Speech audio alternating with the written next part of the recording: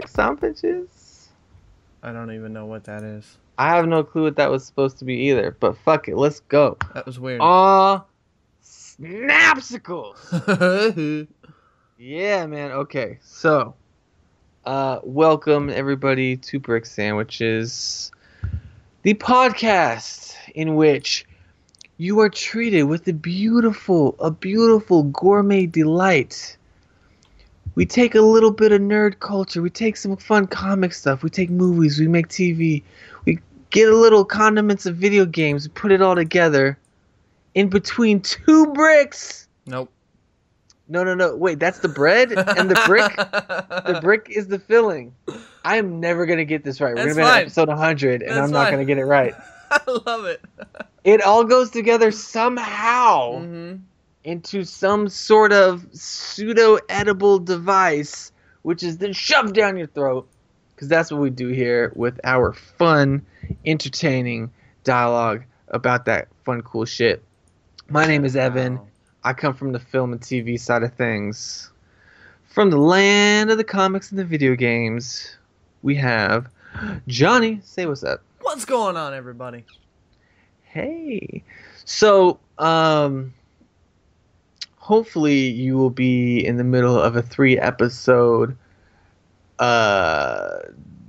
what's it called? Binge listening. Yes. Because we have a lot of episodes to put out. And that is entirely my fault. Fun things. But look, we are here now. And we're going to talk about something that is very near and dear to both of us. And this is the season finale of The Flash, season 2. I have a question for you before we get started on The Flash. Mm-hmm.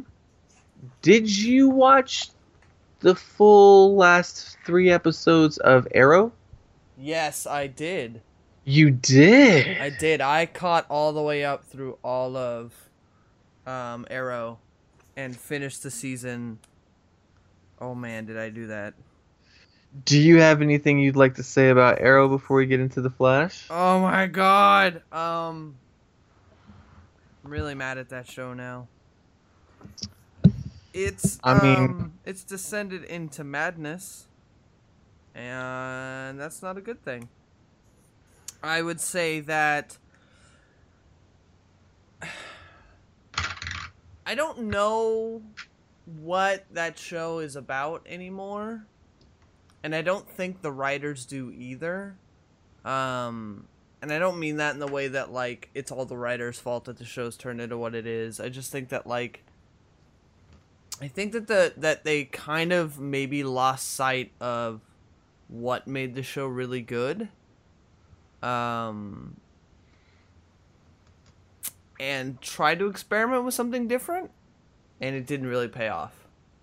And I think a lot of that has to do with what you were saying with the idea of like, once you've already threatened the city, and then you threaten the city again, and then you threaten the city again, all you have left is magic and nukes. And that does kind of like leave a bitter taste in my mouth. Is like, oh, this isn't really what I was hoping for out of Arrow. Like, the stakes are unnaturally high, and there's no like connectivity to what's happening with the characters. It's just like, oh, there's a thing, it's happening.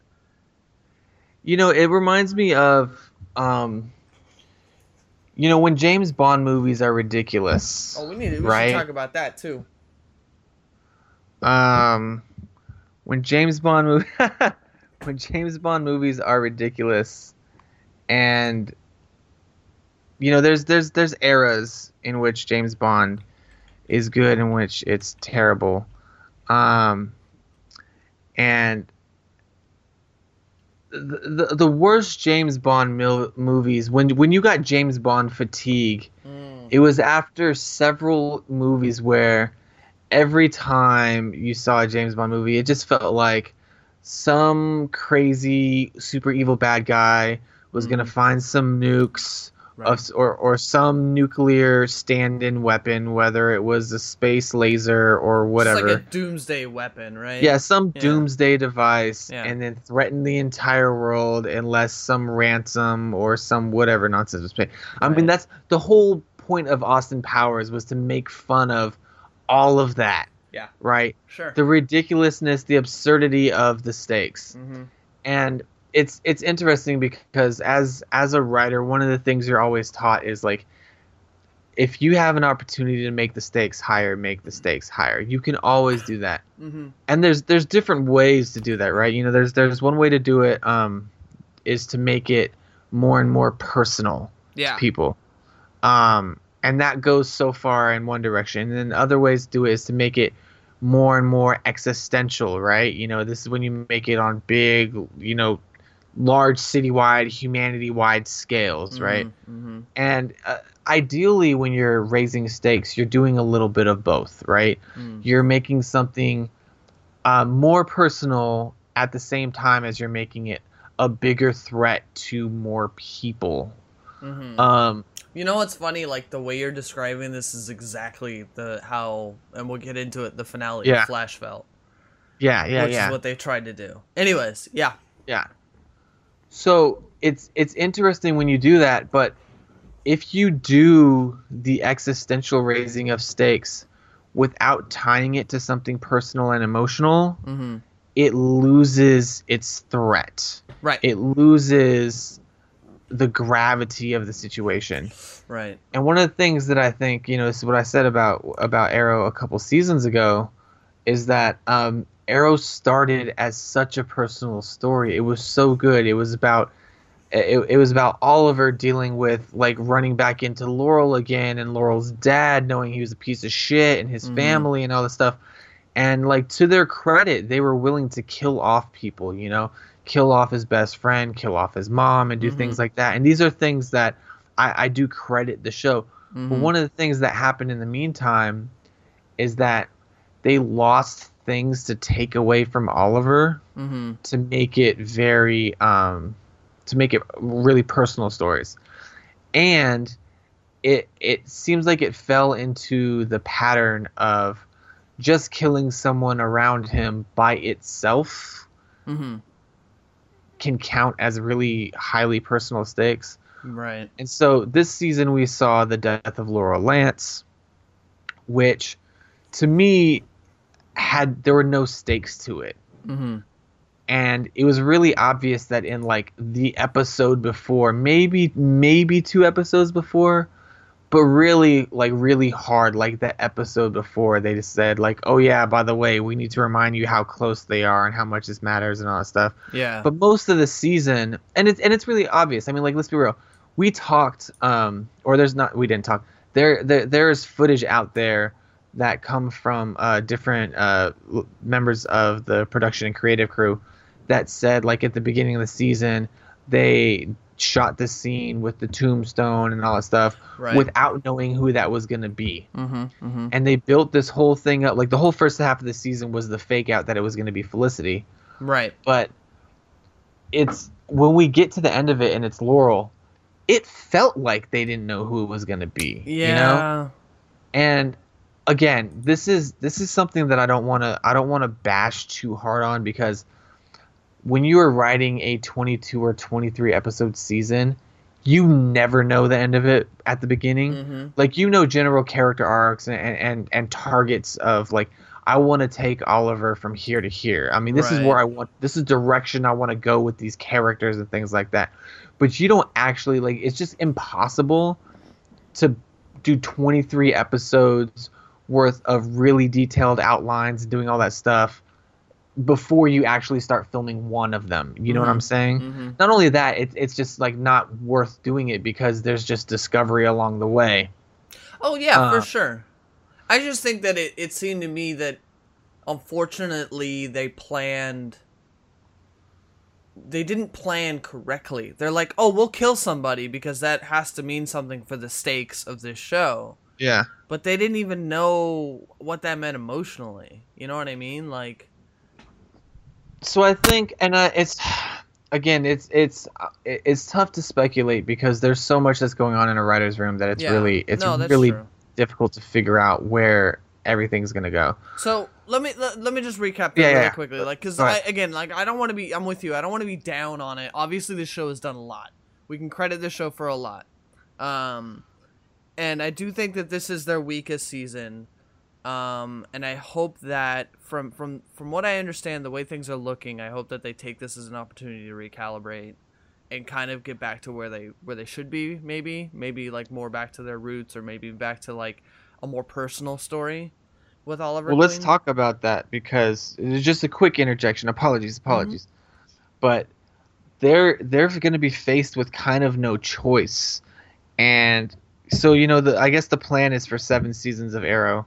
Yeah. But we're on season 5, which, according to the backstory of his 5 years on the island, this is his last year on the island, where we need to see how he becomes the person that we're going to see in season 1, episode 1. Right. The killing machine, the guy who comes back ready to fucking be a vigilante hero and all that stuff.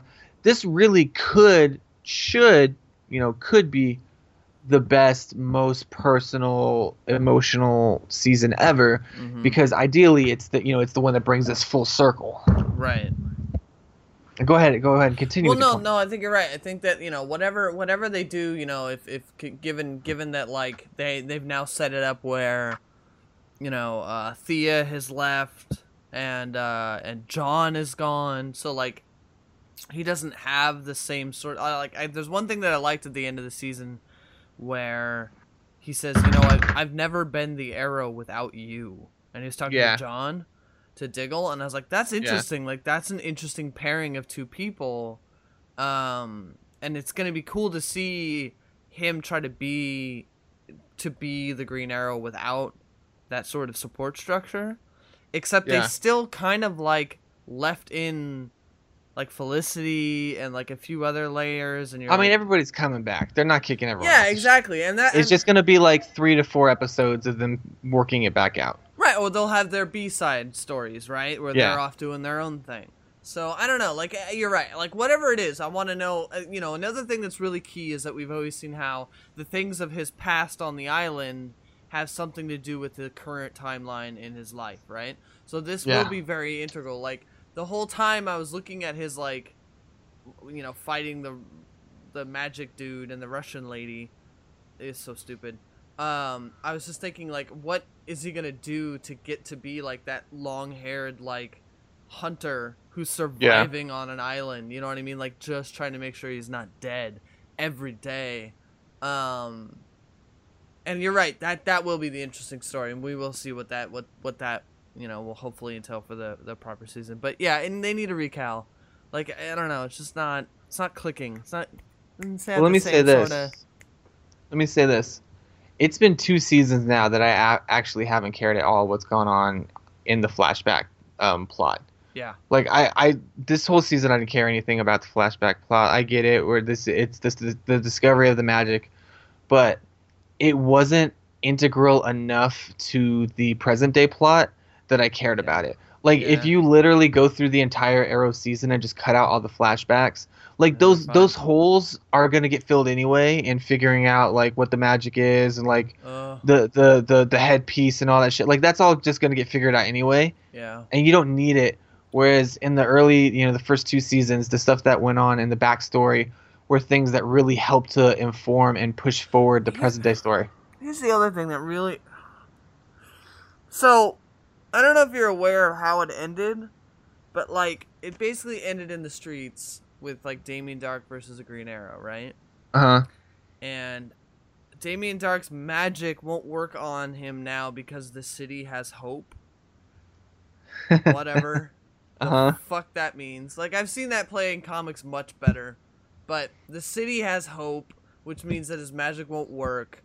And then he's like, oh, okay, well then we'll just do this as like a fighting thing. And Damien Dark goes, you remember I was in the League of Assassins, right? And he starts kicking his ass. So it's like, it literally devolves into a fight scene. Punches the first person in the face. Into a punching match. Where 2 professionally trained assassins are just like trading punches back and forth. And the whole time I was thinking to myself, like, shouldn't you have developed a plot where, like, Arrow and his friends were smart enough to, like, maybe distract Damien Dark while somebody goes into the cave and, I don't know, destroys the talisman thing, and then he doesn't have magic. Like, why the fuck are we spending time with this whole City of Hope shit? Like, this city is just meh. Like, that, I don't care about Star City. And I don't... Yeah, I mean, I don't care about Star City either. It doesn't make any goddamn sense. Anyway, so... Whatever. The whole thing kind of devolved into a really lackluster season. Worse than last season. Hopefully they fix it. Let's move on to other stuff. Okay, so we're gonna move on to the Flash. Yeah, man. I want to add one last thing. Yeah. One last thing about Arrow. Yeah. Arrow should benefit from a smaller cast. One of the things I think Arrow's weakness was its cast got too big. Kind of bloated. And you could, like, I always made fun of the Arrow conversation where, like, 8 people would be standing in a circle and you get the 360 camera around all of them while each person says, like, one sentence and then the next sentence and the next sentence. Yeah. Just so we had this excuse to get them all talking. And Flash was actually guilty of doing this a few times at different parts of the season. Sure. As their cast got more bloated. And it's just like, it's something that you get. Like, I get why you do that, because you're trying to make it more action and, you know, like, trying to make conversations less boring. But it's also, like, obviously you have too many fucking people in the room. Yeah. If 8 people are standing around talking about the same. You know, if you have Laurel and you have Felicity and you have fucking Thea and Diggle and Diggle's wife and the dude who's friends with Felicity and and Oliver and, like, and they're all there and you're doing the conversation and it's just like, you know, and then fucking, like, the Detective Lance and all that and you're just like all right, guys. I'm tapping out.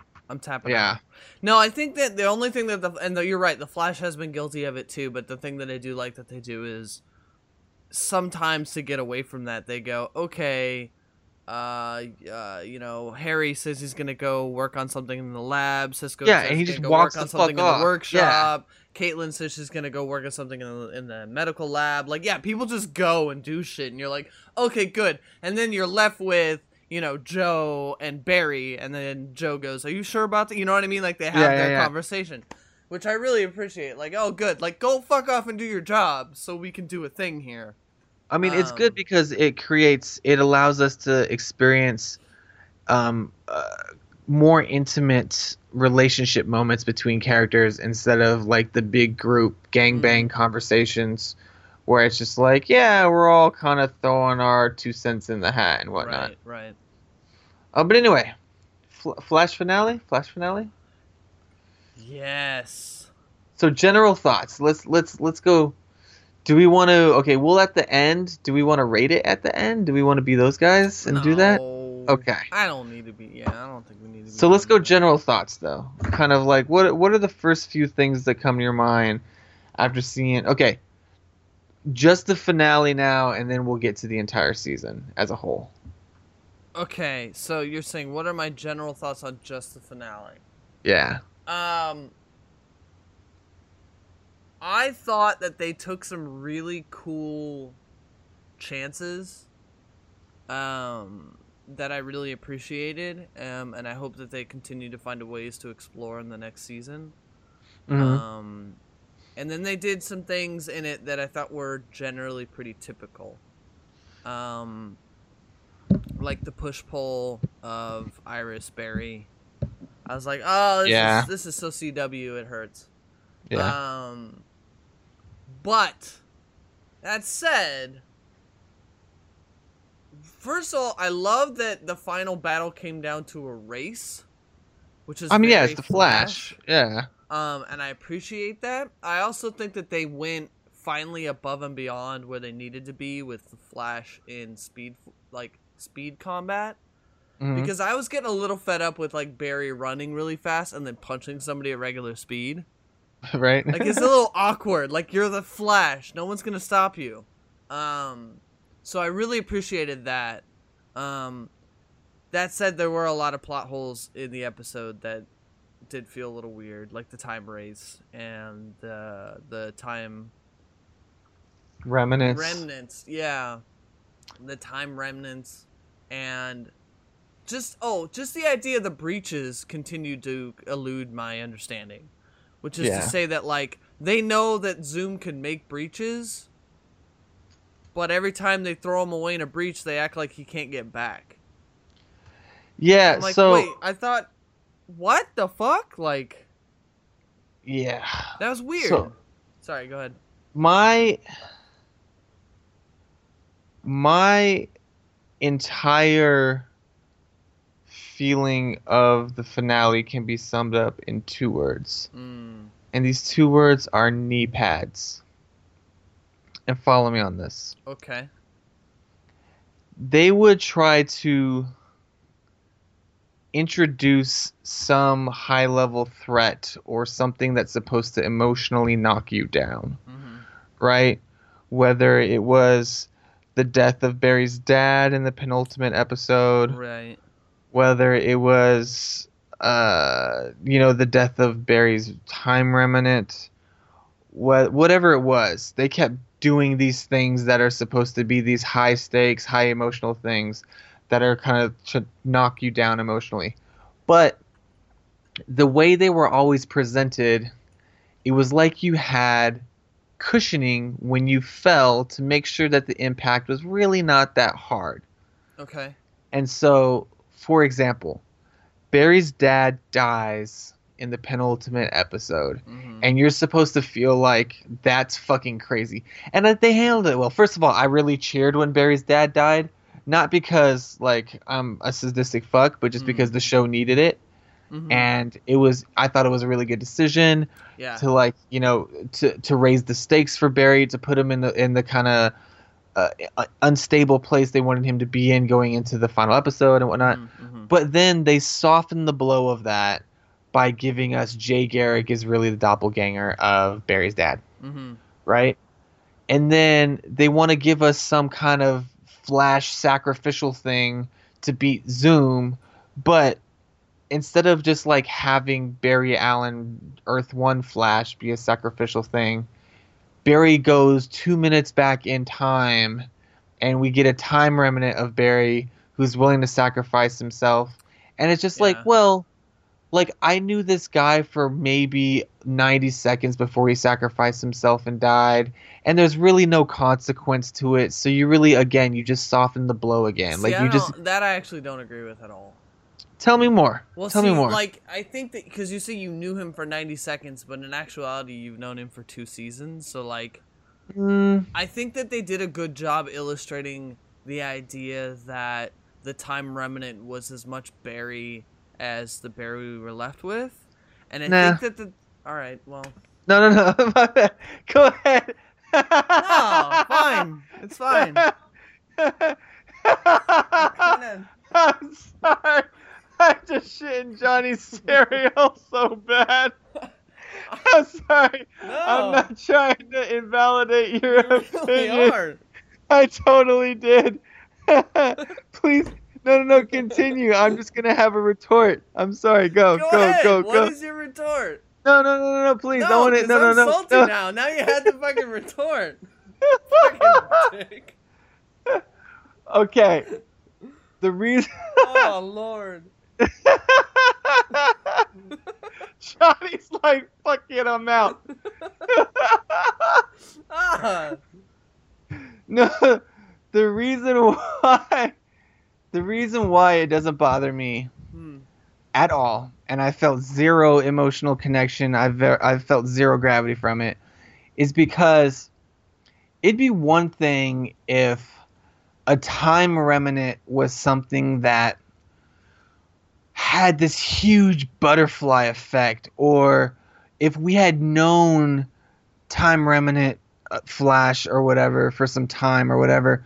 But like basically what this said to me is that any time Barry needs another one of him that he could just sacrifice for any whatever fucking reason, right, he could just run 2 minutes back in time. Yeah. It's just too easy to create this person that's going to be sacrificial. And let's be real, they gave us a scene immediately after it to try to tell us that it's an emotionally important thing. because they knew for fact that it was not going to play as well as they wanted it to. I'm sorry. Okay. So here's the thing that's interesting about that. One is I don't the thing that I do like is that him doing that did create a time wraith, which I think is a way of saying that he can't do it whenever he wants, right? That they did kind of fix that, where it's like, yeah, we have that, but we created. But the a time wraith came after Zoom because Zoom had done it. You're right, but like the epilogue is expositional to be expositional, obviously, which is to say that Barry's like, I was just banking on the idea that Zoom had done enough damage that the Wraith would go after him and not me, right? So you're right in that sense, but he can't if he creates another time remnant that will attract time wraiths to his presence, right? So It's not something he can do all the time. The other thing is, you're right in the sense that they only explain it, and I hope, this is what I was saying, but I hope they take the chances they take will play into the next season. I hope that the fact that he was willing to die and the fact that he kind of did die weighs on him so immensely in the next season, right? Okay, so I hear you with that. Giving away his life, because we first of all, and we're skipping ahead here at this point, but we know that because of the choices that he made at the end of this episode, he's going to start next season without his powers. And that's going to cripple him emotionally. Like, at first he's going to be like, oh, yeah, everything's good. Everything's, I got my mom back. I got my mom back, dad's here. We're happy. Everything's fine. Maybe I could work a new angle with Iris. But, like, he's going to continually, like, feel the need to do something more. Like. Well, also shit's going to be fucked up, too. Like, there's going to if they play up any of the Flashpoint stuff that they're obviously hinting at, right. Like, there will be larger consequences to him saving his mom. Yes. That he was not aware of. But the thing that including potentially the return of Eobard Thawne and shit like that, right? Thawne could come back. We'll have Eddie back. But I think the cool thing that he said is like being the Flash. I think he said it to his dad. He's like, being the Flash is the best version of him, and he won't have that anymore, and that'll like ruin him. And then he'll need to like either redo the experiment. Now here's something that's kind of interesting. We know that Thomas Wayne plays a huge part in Flashpoint. Correct. So we know that Thomas Wayne will not likely play a huge part in Flashpoint for our version. On the show, in the Arrowverse. But I did hear a pretty cool theory, and this is on Fat Man on Batman, that Mark Bernardin had brought up, which is that we don't have an Oliver Queen. We have his dad being Green Arrow. Ooh. So we have Oliver dying on the boat and his dad surviving. And his that dad would be interesting. Wouldn't that be fucking cool? Like, it'd be the exact same thing, but we would have... Why can't I remember his name? Robert Queen. Yeah. As the Green Arrow. Which I think is kind of fucking cool. I would love that. That would be amazing, right? And so look, here's they're not going to do this because they're not. You need to email them. We need to get a petition signed. No. Change.org. Look. It would be incredibly risky, but I think it would pay off if, in fact, they reset the entire Arrowverse. Oh, I know, right? So here's two things. One, so much. We get to do that with Arrow, and Arrow gets an excuse to just reset all this magic and nukes bullshit. Back Laurel. Bring everyone back. Yeah. Start it all new. Everything. That would be cool, right? That would be really cool. But also, it's an excuse to get Supergirl into their universe. Yeah. Right? Because we know Supergirl's moving to CW. Yeah. And when they did the crossover episode, they did it as though he had gone transdimensional again, right? Like she's on a different Earth or whatever. Yeah. Right? Yeah.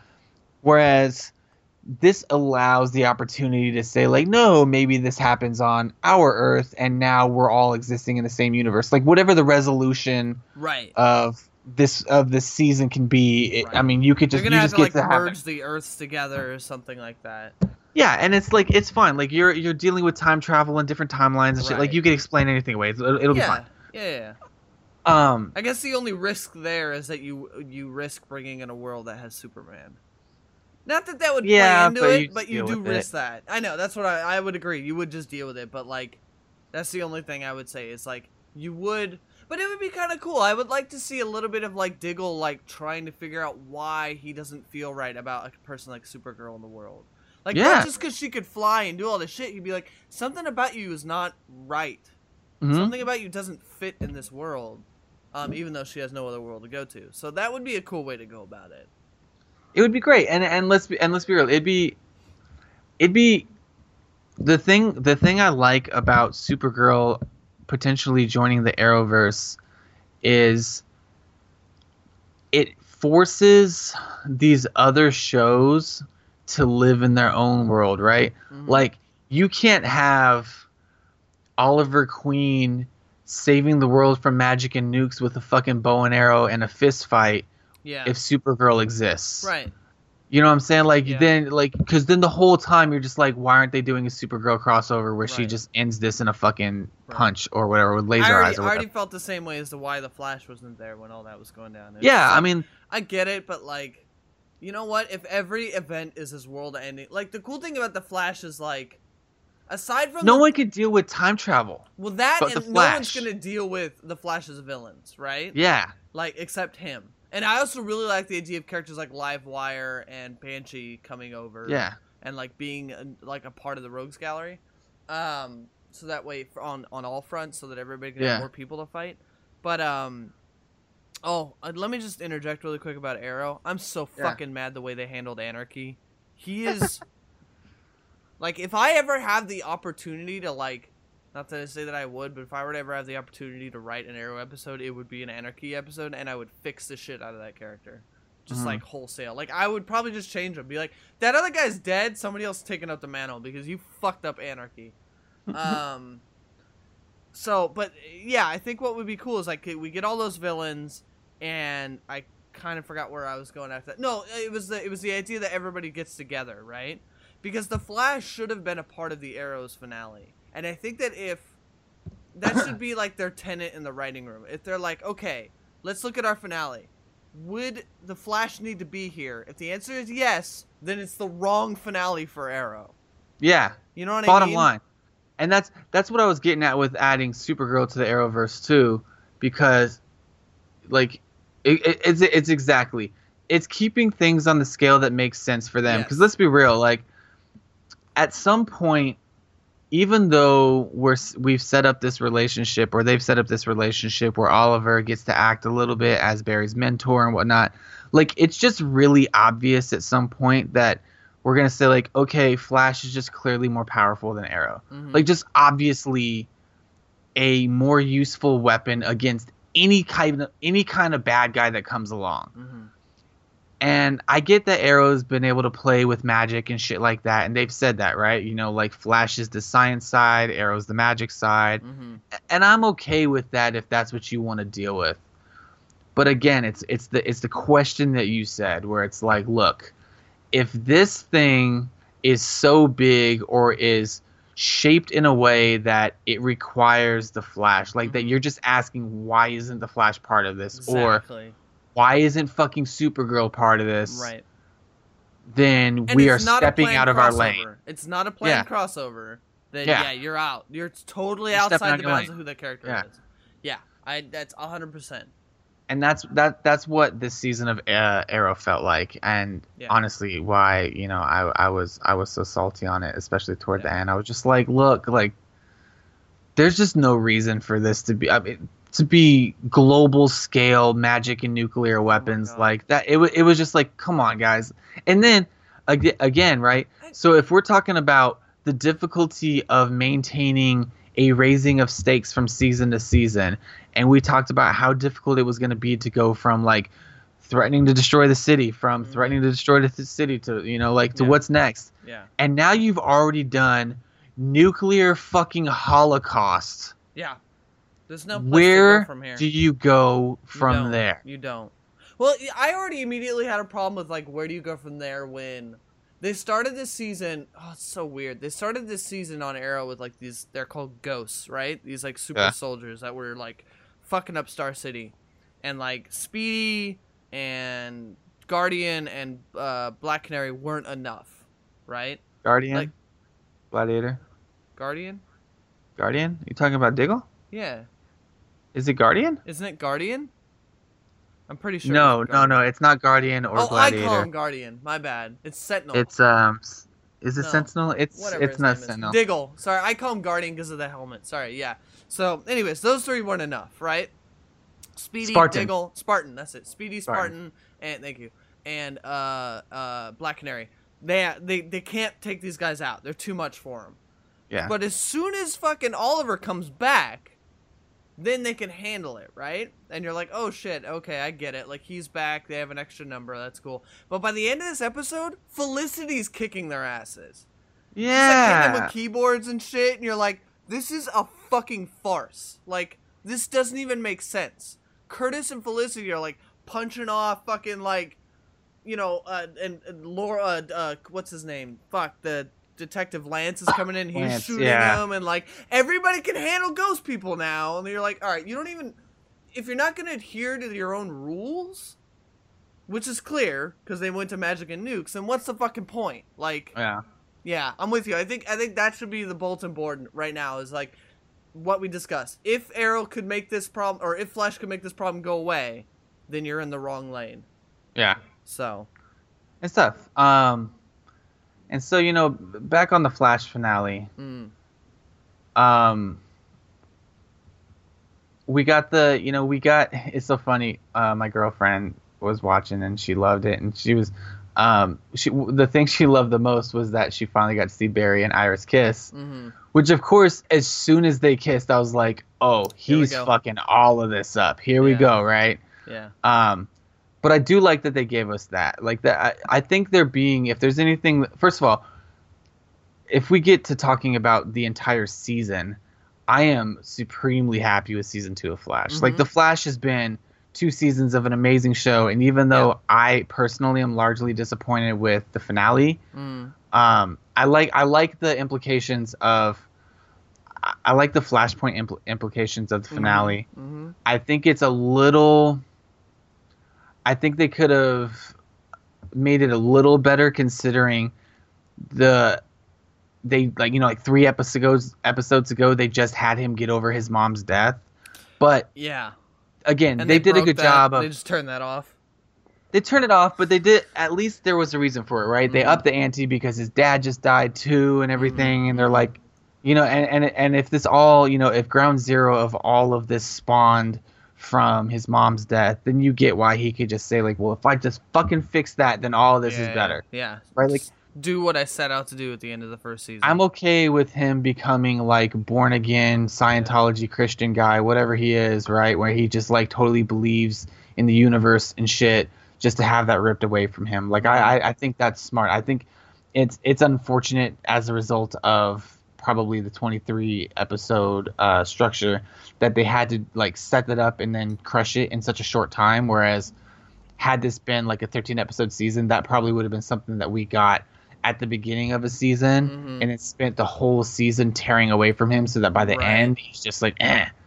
But that's okay, right? That's fine. I will say the only thing that I did feel was missing was a button, which is like, okay, now you saved her, but I wanted to see somewhere. I wanted the audience, the normies who don't know what Flashpoint means, I wanted them to get a hint of what that would fuck up, just a little taste of how things would be different. And they didn't. They just had him there. So, well, okay. So it's interesting to me because, one, I mean, if you just want to talk about practically, like that, they haven't written what's fucked up yet. Everyone went on vacation. No, I get it. But I also don't even know, like, if you've never seen it, you don't know what that means yet. That he saved his mom. You know, what you know is he went back. And he saw he saw his, you know, the other version of himself looking at him and being like, what the fuck are you doing type thing, right?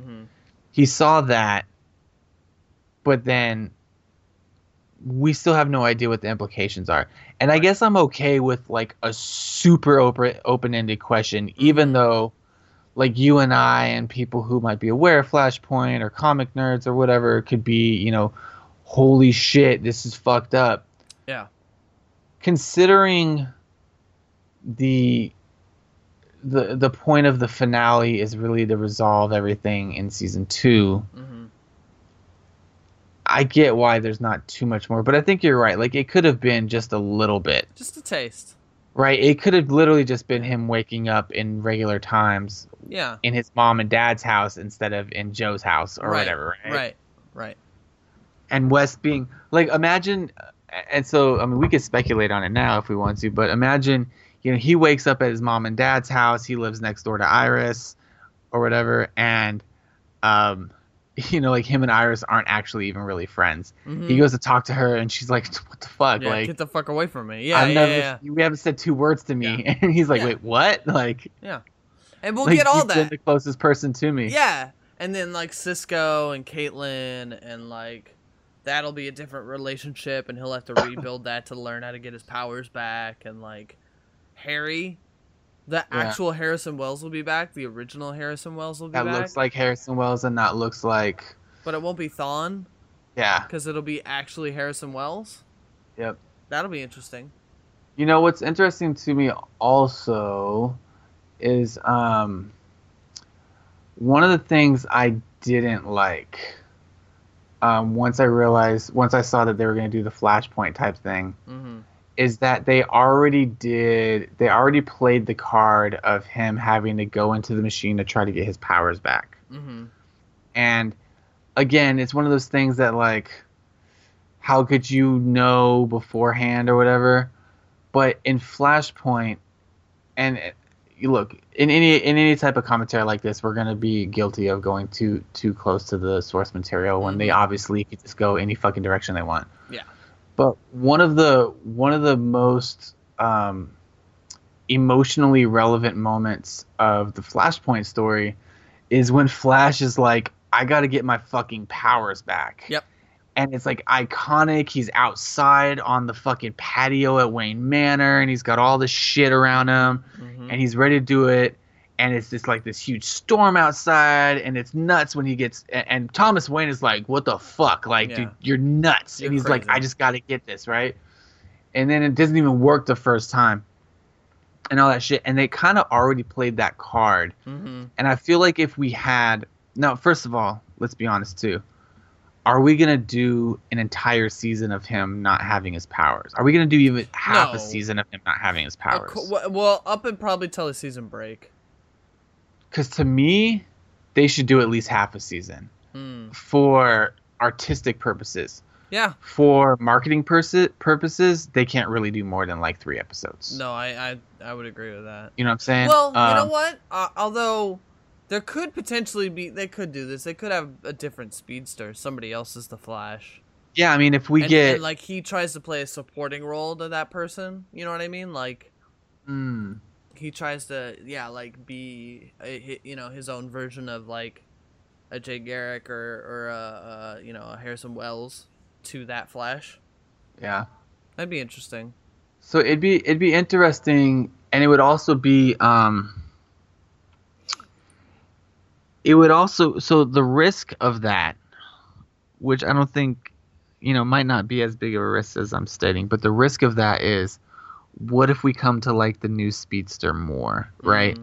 Like the thing that we had about Jay Garrick in season 2, they gave us Jay.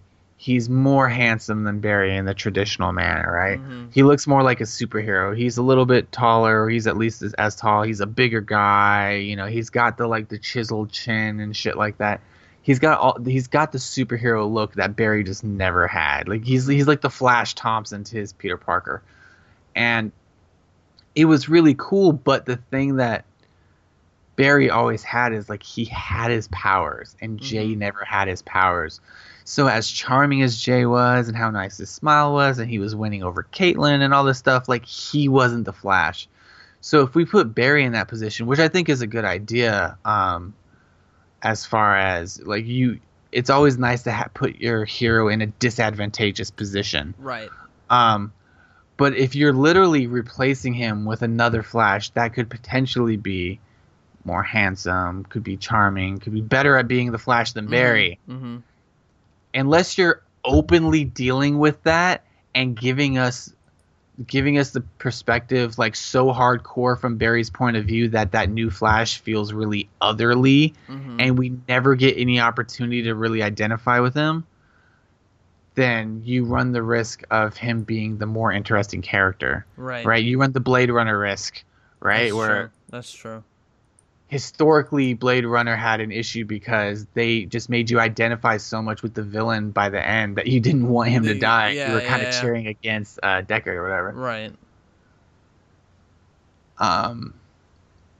So yeah, we'll see. If it's so, here's the question then: how long does it take if you're doing Flashpoint and you're doing Flashpoint on CW? Mm-hmm. How long does it take you to do a few things? Thing one, give Barry his powers back. Mm-hmm. Thing two, get back to the normal universe, right? Like correct the Flashpoint error. Right. And thing three, introduce the big bad of the series and let that person like run amok. Like, what order do you put those in? Well, first of all, I don't know of another speedster villain at this point. Uh-huh. Like, there's the Black Flash, but we just saw him, so I don't think he's coming back. So I don't know who the big bad is at that point. Yeah. So it'd be hard to say as to when you would introduce him, but thinking about the way you describe it, we'd have to give him his powers back probably within the first 5 or within the first 10 episodes, right? Yeah. 10 if they're being bold. Probably within the first 5. And then whenever their series break is, like I said before, I think that's when you bring him back to the regular timeline. But whatever they bring with him into the new timeline, merging the timelines or whatever they do, right? Is what brings in the big bad, and in that point would probably reveal. Like, I would almost have something that like is just following him, like is chasing him, is causing him trouble, but isn't directly, you know what I mean? Somebody more Machiavellian than the two speedsters we've dealt with so far. Yeah. And then somebody that finds a way to travel with him into the adjusted timeline. So I hear you. I think if you're doing this in order, to me, you ideally introduce the big bad immediately. Mm-hmm. Whether it's episode 1 or 2 or 3, but you got to do it before he gets his powers back, because the big bad has to be what gives him a reason to get his powers back. Mm-hmm. And then, as much as I would like to wait until the very end of the season to get us back to where we were, I think if I'm doing a CW show, you get us back to the regular universe halfway through. Well, unless they're still planning on, using this as a tool to reset everybody, which would be great. Like, I would love to see Flashpoint be a reason why they reset every fucking show. All the shows. That would be so good, dude. It'd be great. Except for Legends of Tomorrow. I think Legends of Tomorrow, if they fucking were smart, that show needs work. But they could use that as a touchstone, like as a watcher, or like a way of keeping track of everything for people. Yeah. You know what I mean? For sure. Since they can exist outside of time, they could be like, the Flash is fucking shit up. We all exist outside of these changes. Yeah. You know what I mean? Like, that would be kind of a cool way for them to like keep track of how the timeline's changing, is by using that show. And then that way you bring in CW or Supergirl into the CW verse, and then you reboot Arrow. Because fuck it, dude, if you use Flashpoint the same way they did in the goddamn comics, why not reboot everything? Why not fix shit? Why not go, you know what? There's stuff we like and stuff we don't like. So let's just recalibrate. Keep the stuff we like, get rid of all the shit we don't like. So, it's interesting because it's actually a really convenient time for it too. Mm-hmm. Whether intentional or not. Because just considering that Supergirl is moving from CBS to CW, viewers are going to be already open and expecting change, Mhm. open to and expecting changes, right? Mm-hmm. Now there's probably Supergirl fans that haven't watched any Flash or Arrow, Mm-hmm. right? But because it's moving a different network, you can sell it as like, look, there's going to be changes because of this, right? Mm-hmm. And luckily, if you've watched Supergirl, you've had some introduction to the Flash already. Right. I don't Um, know. I would think that the audience is cross. I'm just saying. So first of all, like Arrow and Flash audiences cross, obviously. Yeah. I'm just saying, if there's any people who are out there on an island, it's the Supergirl fans, and it's not all of them, but like I can see more easily somebody being in a Supergirl and being introduced to that through the network more than any other way where they don't have to see any of the other shows, because it doesn't require any knowledge from any of the other shows at all, Mm-hmm. and it doesn't really exist in that world. So that's cool. That's cool. But yeah, dude, let's think about it. If you go ahead and reset everything, Mm-hmm. not just do we get the cool stuff where, like Robert Queen could be Green Arrow and whatnot. Well, okay, so that would be obviously before they reset everything. Why? Oh, no, Because that would be the Flashpoint change, right? no. Yeah, no, that's the Flashpoint change, but then Yeah. you get to do the reset after.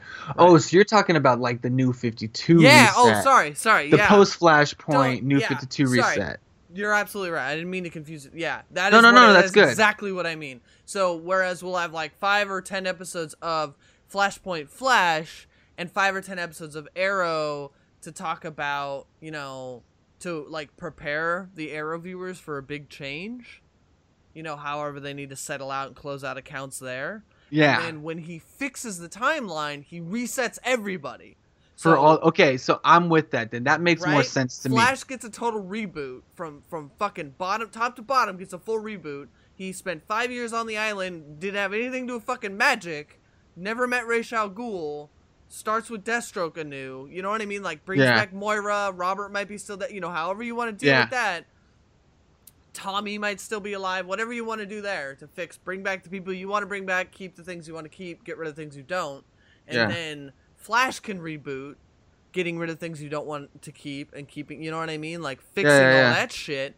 And then Legends of Tomorrow, well, also it's an excuse to bring in Supergirl, and Legends of Tomorrow can be like, whoa, what the fuck's going on in the timeline? Like, because the cool thing about Legends of Tomorrow was a really bad season, and I hope the second season is really good, because I did get kind of excited because they ended it with the Legion of Superheroes.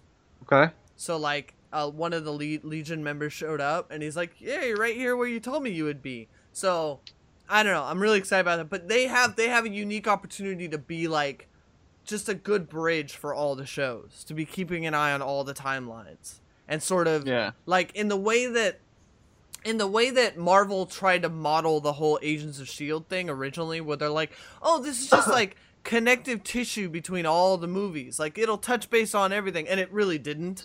It's not doing any of that. In fact, they're so fucked that they're like knee deep in Inhuman shit for a movie that's not even being made. Like, because originally they were like leading up to the Inhumans as a thing. And in the show, Agents of S.H.I.E.L.D., they'd been talking about Inhumans like crazy. So they fucked themselves on that. But essentially, be the actual promise, the fulfilling promise of that, where it's like that show can be the connective tissue to everything. Keep an eye on all the timelines and educating the viewers on why things have changed. Because people get confused with that kind of shit. Like if I was just watching Flash, didn't know anything about Flashpoint, and suddenly like shit just changed without an excuse, I'd be like, I need an explanation right now because I don't understand it. No, you're right. You're right. It does. It definitely needs to be clarified. There needs to be time and story dedicated to catching you up.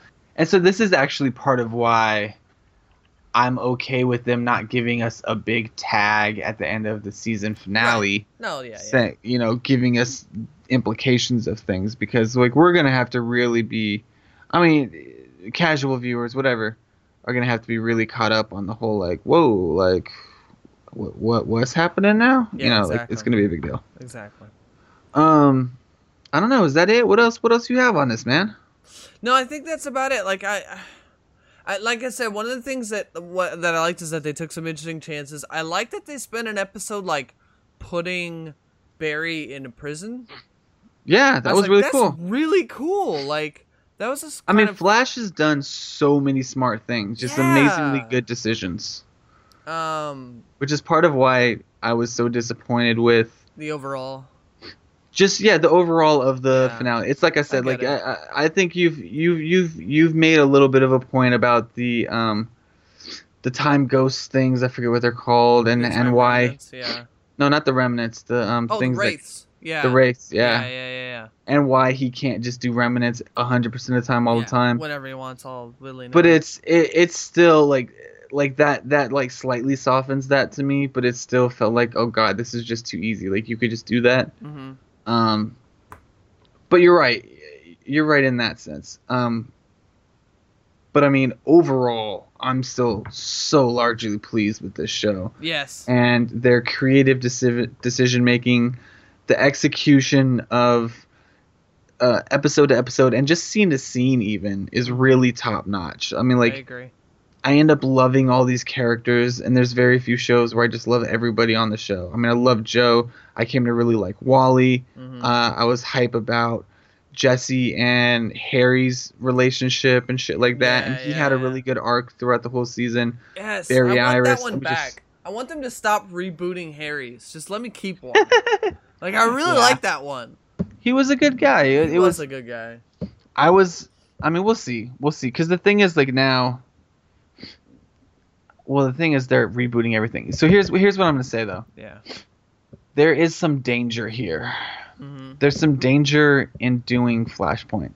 And not just in doing Flashpoint by itself, but in the fact that I don't want to see every season be some sort of a time-based reboot or whatever, right? Right. No, I know what you mean. And when you get to time travel, it's dangerous. It was because really... time travel... Sorry. Go ahead. No, just because time travel can always be the way out of a situation. Yes. Yeah.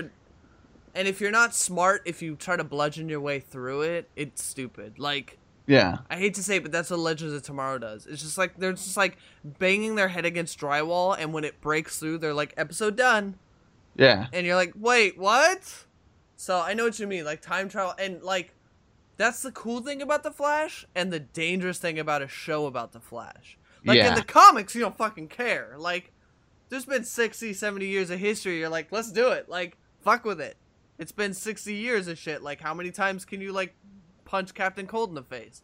But in a TV show with like, people getting emotionally involved with characters and relationships and stuff like that, like, if you're not careful with how you, like, fuck with the way...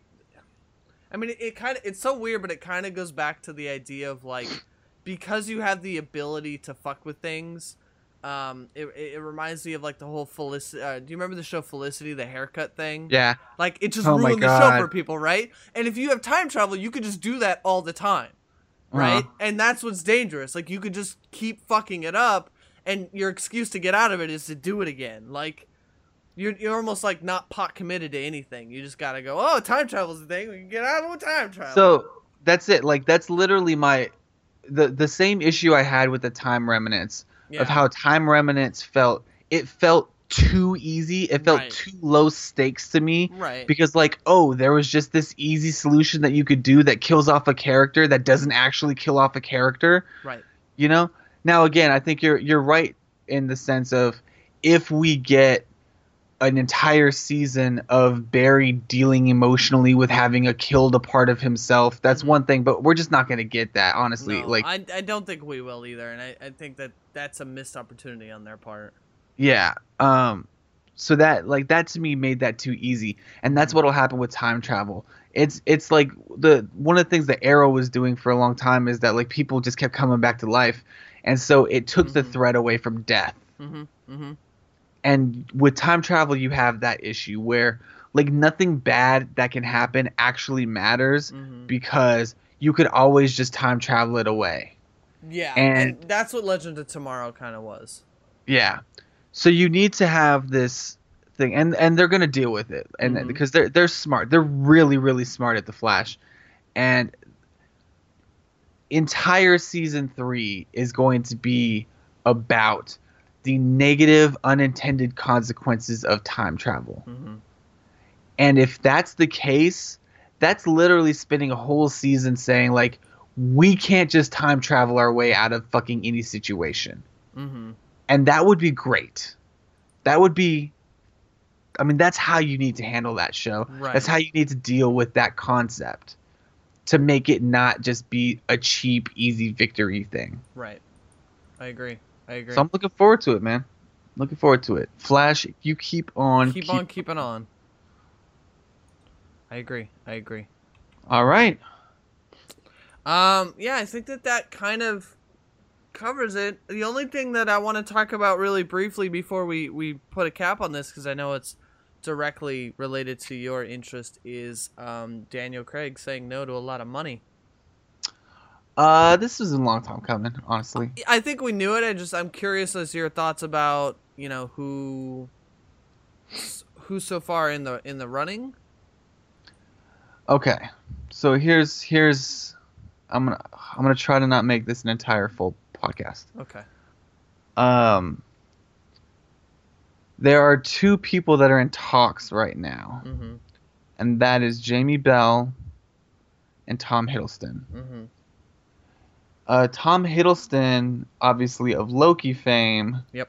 But also very recently did The Night Manager, which is excellent as it's an AMC show based off of miniseries, right? Yeah, it's a 6-part miniseries based off why can't I remember this author's name?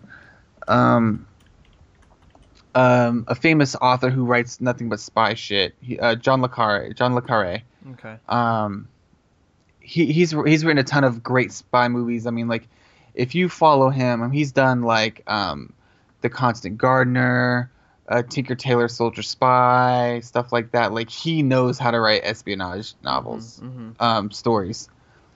And it's pretty good. It's not amazing. I'll say this: like, when I watched The Night Manager, I did the first 3 episodes. I was locked in. I was like, "This is so good! I can't wait to see how this plays out." And then I was really just kind of disappointed with how it finished out. It started off just like on fire and then kind of fizzled out. It's okay, but it's an overall pretty good series. And Tom Hiddleston, it's his layer cake, right? It's his role as a spy, and so everybody's doing that comparison. They're saying like it's his Bond audition and he's gonna have it and all that stuff. But like and first of all, I gotta give him a lot of credit. I honestly did not think he had that in him to be a spy. I just never would have guessed that. Like, I see him in British sappy romances, and I see him as Loki because he's able to do that kind of smile thing and all that shit. Did not see him as a spy. He sold me as a spy, but he didn't sell me as like a well-rounded spy. And this has nothing to do with him. They just the actual story didn't give him enough to work with. Right. To really like explore more of him, other than like he can be really persuasive and charming and smile. And to me, that's like one small aspect of Bond. Now, of course, whoever the next Bond is going to take Bond in a different direction, and they should, right? Like, that's what's cool about gotta make it your own, right? Different ones, right? Different interpretations and stuff like that. So there's that. The next person that's being talked about is Jamie Bell. Jamie Bell is, first of all, he's 5'7". So that alone should disqualify him to me. Yeah. I'm not gonna lie. Like, I thought, like, they would definitely be going for a much younger. He would also be the youngest, right? Yeah, I mean, I think the youngest. I mean, let's be real. I'm pretty sure that Daniel Craig was the youngest at 39 when he got cast, or he was among the youngest. And Jamie Bell is currently 30 years old. Yeah. So look, I'm okay with him being, if you want to do baby Bond, which is weird considering you had 39-year-old Daniel Craig do Casino Royale, which is the genesis of James Bond, right? Right. But that's fine. But like Jamie Bell is 30 years old. He was born in '86. He's a young man. And oh my god. He's known for like James Bond can't be younger than me. That's not a thing. I mean, he's Ben Grimm in the latest Fantastic Four movie. I watched that movie, by the way. Yeah, I did too. We're gonna have to talk about that. Yeah, we are. He's in Snowpiercer. He does the voice of Tintin in The Adventures of Tintin. Right. He's in Jumper. He's in Defiant. Like he's in a few movies. He's young. Right? He's popular, and he's British, and that's why they wanted to talk to him. Yeah, and I get that. Yeah. I just like Daniel Craig at 5'10" was already really short for Bond. Mm-hmm. Really short. And look, am I saying like I'm a Tom Cruise fan. Obviously, I'm okay with like really tiny action stars. That's fine. Mm-hmm. But James Bond, there's just so much to it. And look, obviously, he could make it his own. Mm-hmm. He could do something amazing, and he could like erase all that doubt. Mm-hmm. The same way like everybody hated on Daniel Craig because he was blonde and they thought he was too short. And I was like, but have y'all seen Layer Cake? Mm-hmm. And so like that's fine. That's fine. If they want to do that, whatever. Like they I'm sure they could work it out. But when I think of Tom Hiddleston's out there, when I think of Idris Elba still out there, which Idris Elba has not had a conversation with the Broccoli family. That conversation hasn't happened. Like that's all been speculation and rumor and all this stuff. And it's cool because like everybody wants Idris Elba. I mean, well, prior to this Tom Hiddleston thing, because everybody's on their Loki train and whatnot. Right. But I mean, I'm just still Idris. We've seen him in Luther be a very brilliant, hard-nosed detective. And let's be real, because like I've been having this conversation with one of my friends. Seen him in Luther being Batman. Right. Well, yeah. I've had this conversation with one of my friends where I'm like, dude, Idris Elba is not only handsome as fuck, but he is also charming. He's also played like a super hard-nosed, brilliant detective, and he's physically imposing. And she's like, well, we just got the physically imposing Bond. And I'm like, yeah, we did, but we also got the physically imposing, like hard-headed, fucking kind of dumb as rocks Bond. Mm-hmm. And not to knock Daniel Craig. I love Daniel Craig's interpretation of Bond. But they play it up in the movie. They're like, yeah, dude, a blunt instrument can't be a fucking spy. Mm-hmm. Like, they're constantly poking fun at the fact that he's just like fucking head down, run straight into the situation and figure it out and not smart. And we've seen the range from Idris Elba in not just in Luther, but in all his roles. I mean, he's played Mandela. I mean, he's amazing in Beasts of No Nation and all these things, right? Yeah. I mean, Stringer Bell on The Wire. Yep. We've seen all these things where Idris has been this just like soup, whether he's been kind of a Machiavellian, really thought out intellectual, or he's been this kind of like super charismatic, terrible human being, or he's been this kind of like emotionally righteously driven detective that's just like always has to outthink the smartest of villains, you know. He's been that. I mean, like Luther, let's be real, Luther's the Black Sherlock Holmes. That's just what he is. Like he's faced with these complex villains, and like they don't play up the whole thing that it's the battle of wits the whole time, the way that they do in Sherlock. Yeah, but they do play up that he has to be 2 steps ahead of them mentally to catch them. But it's a different kind of wit too. It's not like there's not a whole it sounds fucked up, but like there's not the same level of sophistication with the like here's the difference. Here's the way that I would describe the two. Whereas Sherlock he has criminals and criminal masterminds that he chases that fucking need to be caught, that want to be caught. Luther doesn't have that problem. Like this like the people he's chasing don't actually want to be caught. Oh, for sure. And that's the challenge that he has. Yeah. Except in the case of obviously the first one, which is a little different. But like, yeah, like his cases are, oh god, if you haven't seen this fucking show, you're completely missing out. But Luther's so good. oh god, I love that show. Anyways, So yeah, so I guess when it comes down to it, the thing that I want the most is I want a Bond that could go in any direction, and I feel like Idris Elba provides us the most opportunities for that, considering the range of what we've seen from him in all his work in the last like 15 years. And then of course he could be Bond in every way we've ever loved. You know, he could flash the smile. He could get the ladies. He could beat someone down in a fight if we want to see it. You know, whatever. Like, he'll be fine.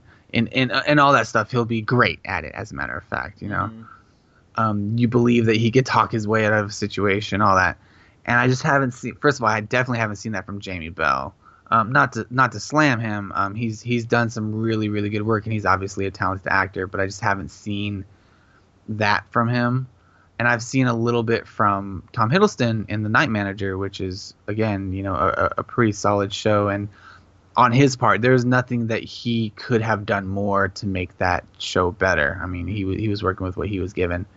But I'm still just not 100% sold on him. I mean, I would prefer Hiddleston far over Jamie Bell. But who knows? And like, it's honestly, let's be real, the next Bond movie is not going to film for another year or two, or I mean, not even going to go into pre-production for another year or two. Right. They're going to take their time with it because they want to get it right, and they'll see. I'd be shocked if we heard anything before the end of the year even. I mean, there's talks right now, but there's just there's no incentive for them to announce very soon. They could if they're just dying to make another movie, but I mean, the last few movies have made so much money for them that it would be important for them to, it would be reasonable for them to just take their time with the next one to make sure that they get it right, and that they can go forward in a direction that they think will garner them similar financial dividends, especially considering looking at where blockbuster movies have gone, right? Because the Daniel Craig hiring and the direction of those films was very largely influenced by the Bourne series and what Bourne had really done to change action films. And now we're in the era of the superhero film. And I guarantee they're going to be looking at Marvel films, the most successful Marvel films. They're going to be looking at the Chris Nolan Batman films. They're going to be looking at Star Wars, and they're going to think, what can we do to compete with those movies? And whether that means they go into a slightly more lighthearted Bond, and they play up the gadgets thing more and shit like that, maybe that's what they do, maybe not. But I do think that when they're making their decision, that's what they're going up against. And so as a result, there's kind of no reason to super rush it. Because it's not like, oh, we know it, we just got to do X. Because it's changed since the last time they've had to make this decision. They're going to want to get it right. That makes sense. That was even longer than I wanted to talk, but there's no worries. I could still go even further. Yeah, there's tons to talk about there. I just wanted to get your initial reaction on things. Yeah. I mean, like I said, nothing against Jamie Bell or Tom Hiddleston. I think your options are larger with Idris Elba, and he's just a better Bond, man. Yeah, I agree. Cool. The only other thing that I saw, and I wanted to just read this really quickly, was that, and I don't know a lot about this, and I know because we want to wrap this up, but it was that Dwayne Johnson is going to be Doc Savage, which is pretty fucking cool. I guess if anybody's at all unfamiliar, and I am also mostly unfamiliar, Doc Savage started us as this like pulp adventure hero, kind of obvious, if you look at some of the covers of his magazine, you can see where Indiana Jones came from. Yeah, absolutely. And he became what they call the world's first superhero. He became the Man of Bronze. Mm-hmm. I couldn't tell you as to why that's the case. Like I said, I'm not that familiar. But what's interesting is that this is The Rock and Shane Black, who That will be interesting for sure. is already really interesting, and is, in my opinion, had middling success with superhero stuff in the past. Well, what's interesting, or what's going to be even more interesting, is that Shane Black's movie, The Nice Guys, that just came out right now, is actually being reviewed fairly well, even if it's not making much money, because I think it was super poorly marketed. That's fucking right up his alley, though. Like, yeah, no, it is. about that movie, you're like, that's a Shane. It screams Black Shane movie. Black, yeah. That's like Kiss Kiss Bang Bang and Lethal Weapon had a baby, and it's called Nice Guys. So that is interesting. Yeah, this isn't quite up his alley, potentially, but it's like an old adventure comic character come to life, I guess, is what they're gonna go for. Yeah. Maybe more the Man of Bronze and less the pulp adventure sort of Indiana Jones-esque guy, because he obviously had quite an evolution through the years. The thing that I found kind of interesting about it is his publication history. Mm-hmm. He's been published on both Marvel, DC, and Dark Horse. So like in the age of comicdom, you can't pin him anywhere. He's a little too old for that. But when the movie title starts, DC is the production partner for the movie. So that'll be kind of interesting, also considering that Dwayne Johnson was supposed to be Black Adam. Ooh, yeah, I don't know if that's gonna affect him being Black. I mean, it can't. Honestly, nobody else can be Black Adam. You just look at The Rock and you look at pictures of Black Adam on Google, and you're him. like, oh yeah, that's him. So I'm curious if that'll have anything to do with it. But this is this kind of came under the list of all the things DC was working on. That Cyborg movie, all the other shit. And with their whole new creative shakeup, I wonder if that might have something to do with it. I doubt it. This, like I said, the Doc Savage thing is not particularly owned by DC Comics. It's not owned by Marvel. It's so fucking old. Like nobody really owns it. Yeah, it's weird. So I don't know. Just thought that was kind of a cool thing that happened actually just yesterday. So that's it for me. What I do want to do next episode is talk about what it means for the entire shakeup at DC. Moving forward, because I'm sure you've read by now what that was all about. Yeah. But I also want to talk about the Fantastic Four movie, so you guys can look forward to that next time. Yeah, man, let's do it. Next time. I'm with it. All right, cool. guys. Well, thanks for listening. Once again, hit us up, man. Hit us up on the social medias. We are on Twitter at Brick Sandwiches. Mm-hmm. We are on... what's that other thing we're on? Are we on Facebook? There you go. At Brick Sandwiches. We're at bricksandwiches.com.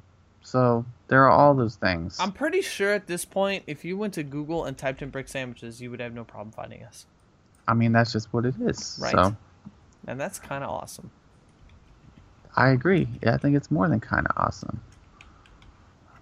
So yeah, guys, thanks for listening, and we will talk to you later. Peace.